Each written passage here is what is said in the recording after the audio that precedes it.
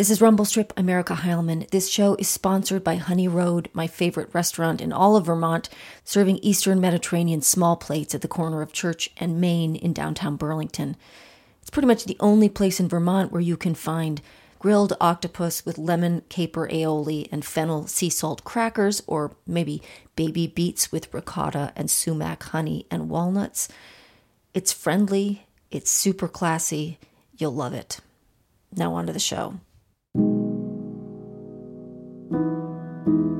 Today, I bring you the 5th episode of Problems, a radio drama about Pam and Joel, two old friends who support each other through their problems.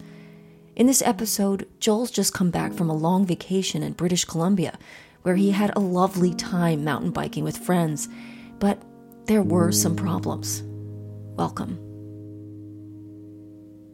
It's really good to see you. It's been so long because it sort of seemed like you were on vacation forever. I mean, I kind of was. I was gone for almost a month, like 4 weeks, really. Yeah. Jeez, that must have been so nice. It was, honestly. It was, I'm feel lucky to have been able to do it. Yeah. For sure. Where were you exactly? So the first 2 weeks I was with the family. We were on a beautiful island out in British Columbia called Hornby Island, and then we were in Whistler. They went home. I hung out in Whistler for a week. And you know Whistler, right? Big ski town, fancy resort. Hung out there for a week. Then my buddies came out, and we had some time in Whistler to do, because the mountain biking there is world class. Then we hop on a float plane, picks us up on this beautiful, green lake in Whistler, which happens to be called Green Lake, flies us up to this pristine, blue, like untouched lake deep in the mountains north of Whistler. And we're up there for 3 days, riding hut to hut, traipsing over ridge lines. We had a couple of guides who were fantastic, stayed in their camps each night where they cook you all the food you could eat, beers in the creek getting cold, waiting for your arrival, just like really traveling in some rarefied air. So a lot of mountain biking. That is a lot of mountain biking. Gosh, it's so nice to how many people can do that. You know what I mean? It's really lucky that you can do that. Yeah. No, I hear you. But there's a whole thing now in the world of mountain biking. Have you heard of e-bikes? Electronic bikes, bikes with little motors in them. It's cool. Like, it's getting people out on the trails who maybe couldn't if they didn't have the engine, the motor helping them a little bit. Mm-hmm. But so I'm out one day riding these trails in Whistler, right? And I hear someone like really gaining on me. So I'm thinking, this person's really fast. I should move out of their way. And the dude's on an e-bike. Oh, and man. And just to judge for a minute, dude didn't look like someone who could ride faster than me. No, he wasn't. He was probably fat. He kind of was. And I got to say, it pissed me off. And it kind of still does. And I get, whatever, there's a lot of things going on in the world, but it was legitimately maybe only about 90 seconds of my life that this guy affected. I mean, it was a beautiful day, and, the trail was great, and I was I was otherwise having a good time, but yeah, it just kind of, that pissed me off, guys right on my six, breathing down my neck, no right to be there. And it's just because he has his little motor. Yeah, and it's 90 seconds, but it also it can color the next 2 hours. Well, exactly. Because do you think I remember all the good parts of that ride now? Exactly, no, but I remember those 90 seconds. I mean, that's what he took from me, is the memory of that ride. One of the things I wonder is that, we have amazing mountain biking right here. Oh, absolutely. I mean, I am definitely spoiled having... It's like a bi-coastal biking life. Yeah. Exactly. Yeah. So you feel like you have to go out there in addition to having what we have here? Well, I mean, I can. So... Yeah. But here's the thing. I mean, I love our trails here. They're amazing. But, this trip in particular, like we went deep into the backcountry. We were riding, up on these ridge lines with these, views just forever of, mountains and glaciers and marmots.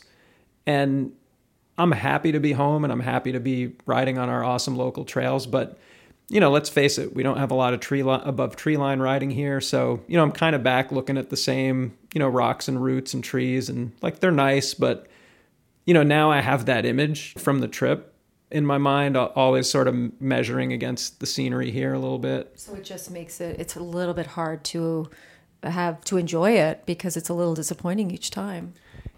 I mean, I don't want to diss what we have here because I do love it, but it is hard, like knowing what, having experienced, something else. I'm trying to not make like a value judgment here and say better. Right. Different. Better, different, better. Maybe. I'm not. You're not going there. I'm not going there, but okay. I'm trying to stay sort of focused on me and my experience, and I'm just saying that it does makes it a little bit hard. I don't know. I hope you. I think you. I mean, I would think you would understand, but I don't know. Maybe. Well, it goes back to that thing between us that, we've been friends for so long, and, I am not, it's such a funny thing between us because we're kind of in different socioeconomic strata in a way. You know what I mean? Like given that we're in Vermont, we can be friends because class isn't important here, but we're sort of different classes, maybe a little bit. And I'm just thinking that what's so nice about our relationship is that we can talk about your, pretty fancy vacation, and we can talk about, struggles that I'm having financially, and that we can share those experiences and still feel really close. Do you know what I mean? Totally. Yeah. Yeah. So you had that week before your friends came to yourself. Was that hard? Yes and no.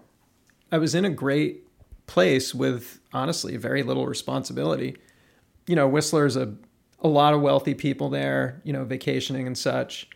And, I've gotten to know some of the locals. Like, I almost felt like I was bridging this gap between a visitor and a local.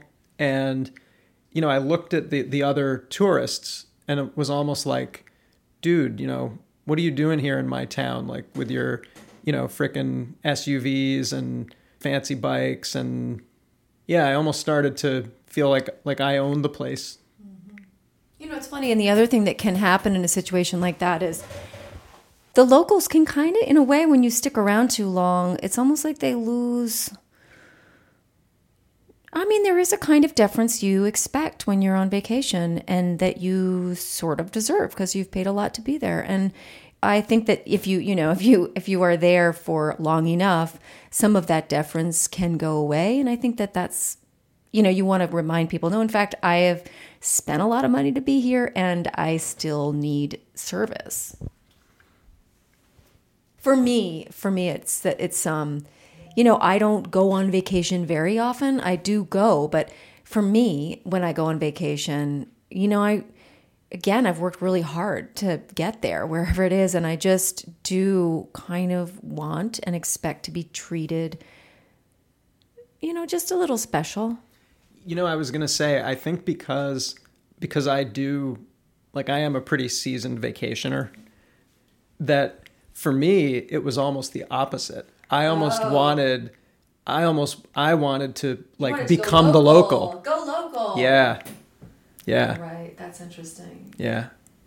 So you went, once you were taken in by a float plane, and then you traveled from hut to hut, right? Yes. And then they fed you. How did that all work? Yeah. So this tour company, they have these camps set up, in the backcountry. And one thing that they touted were they actually have showers, and it was pretty nice to have that. But the water pressure was like kind of like a dribble almost. Oh. And I was kind of like, what's the point? Like I appreciate that you went to all this effort to like construct a solar heated shower, and the water was hot, don't get me wrong, but I don't know, maybe change the shower head or something. get a little water pressure going. Yeah, water pressure is so important. I think so. Well, you've spent a lot of money. You've traveled a long way to get there. You kind of expect good water pressure. Yeah, right? and it's funny why things just are never. It's just those little things that sort of just change, just slightly change an experience. And you know what's hard about it?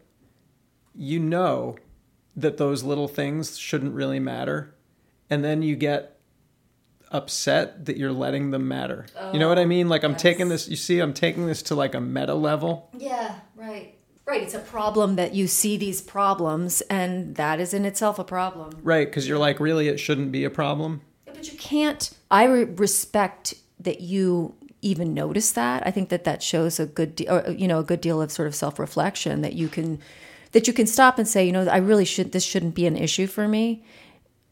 But for me, it is an issue. Or, I mean... when you were talking earlier about our friendship, maybe I think that's a key piece of it, right? That we both have that kind of meta view of problems. You mean that we know when something's not supposed to be bothering us, but it does? Yeah. Yeah, I think I feel kind of proud of myself for that. I mean, I feel like that is a kind of level of self-knowledge. Self-awareness, yeah. Self-awareness, that's what I was looking for. Yeah. Yeah. Yeah. Yeah.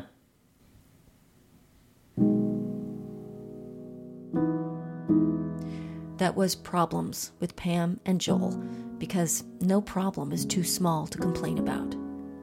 Before I sign off, I want to announce some good news about Rumble Strip.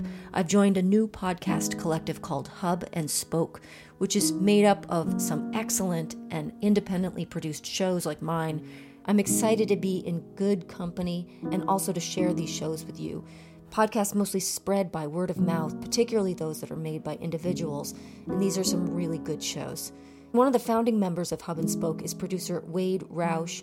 He's the maker of Soonish, a tech and culture podcast about how the future is shaped by technology, but technology is shaped by us. One recent episode called The Future is Clear is about the nature of glass, a more complex and fascinating material than most people realize. You can find Soonish at soonishpodcast.org. You can learn more about the other shows at hubspokeaudio.org. Again, Rumble Strip is sponsored by Honey Road, a woman-owned and woman-run restaurant winning awards in downtown Burlington, Vermont. I'm Erica Heilman with Rumble Strip. Thanks a lot for listening.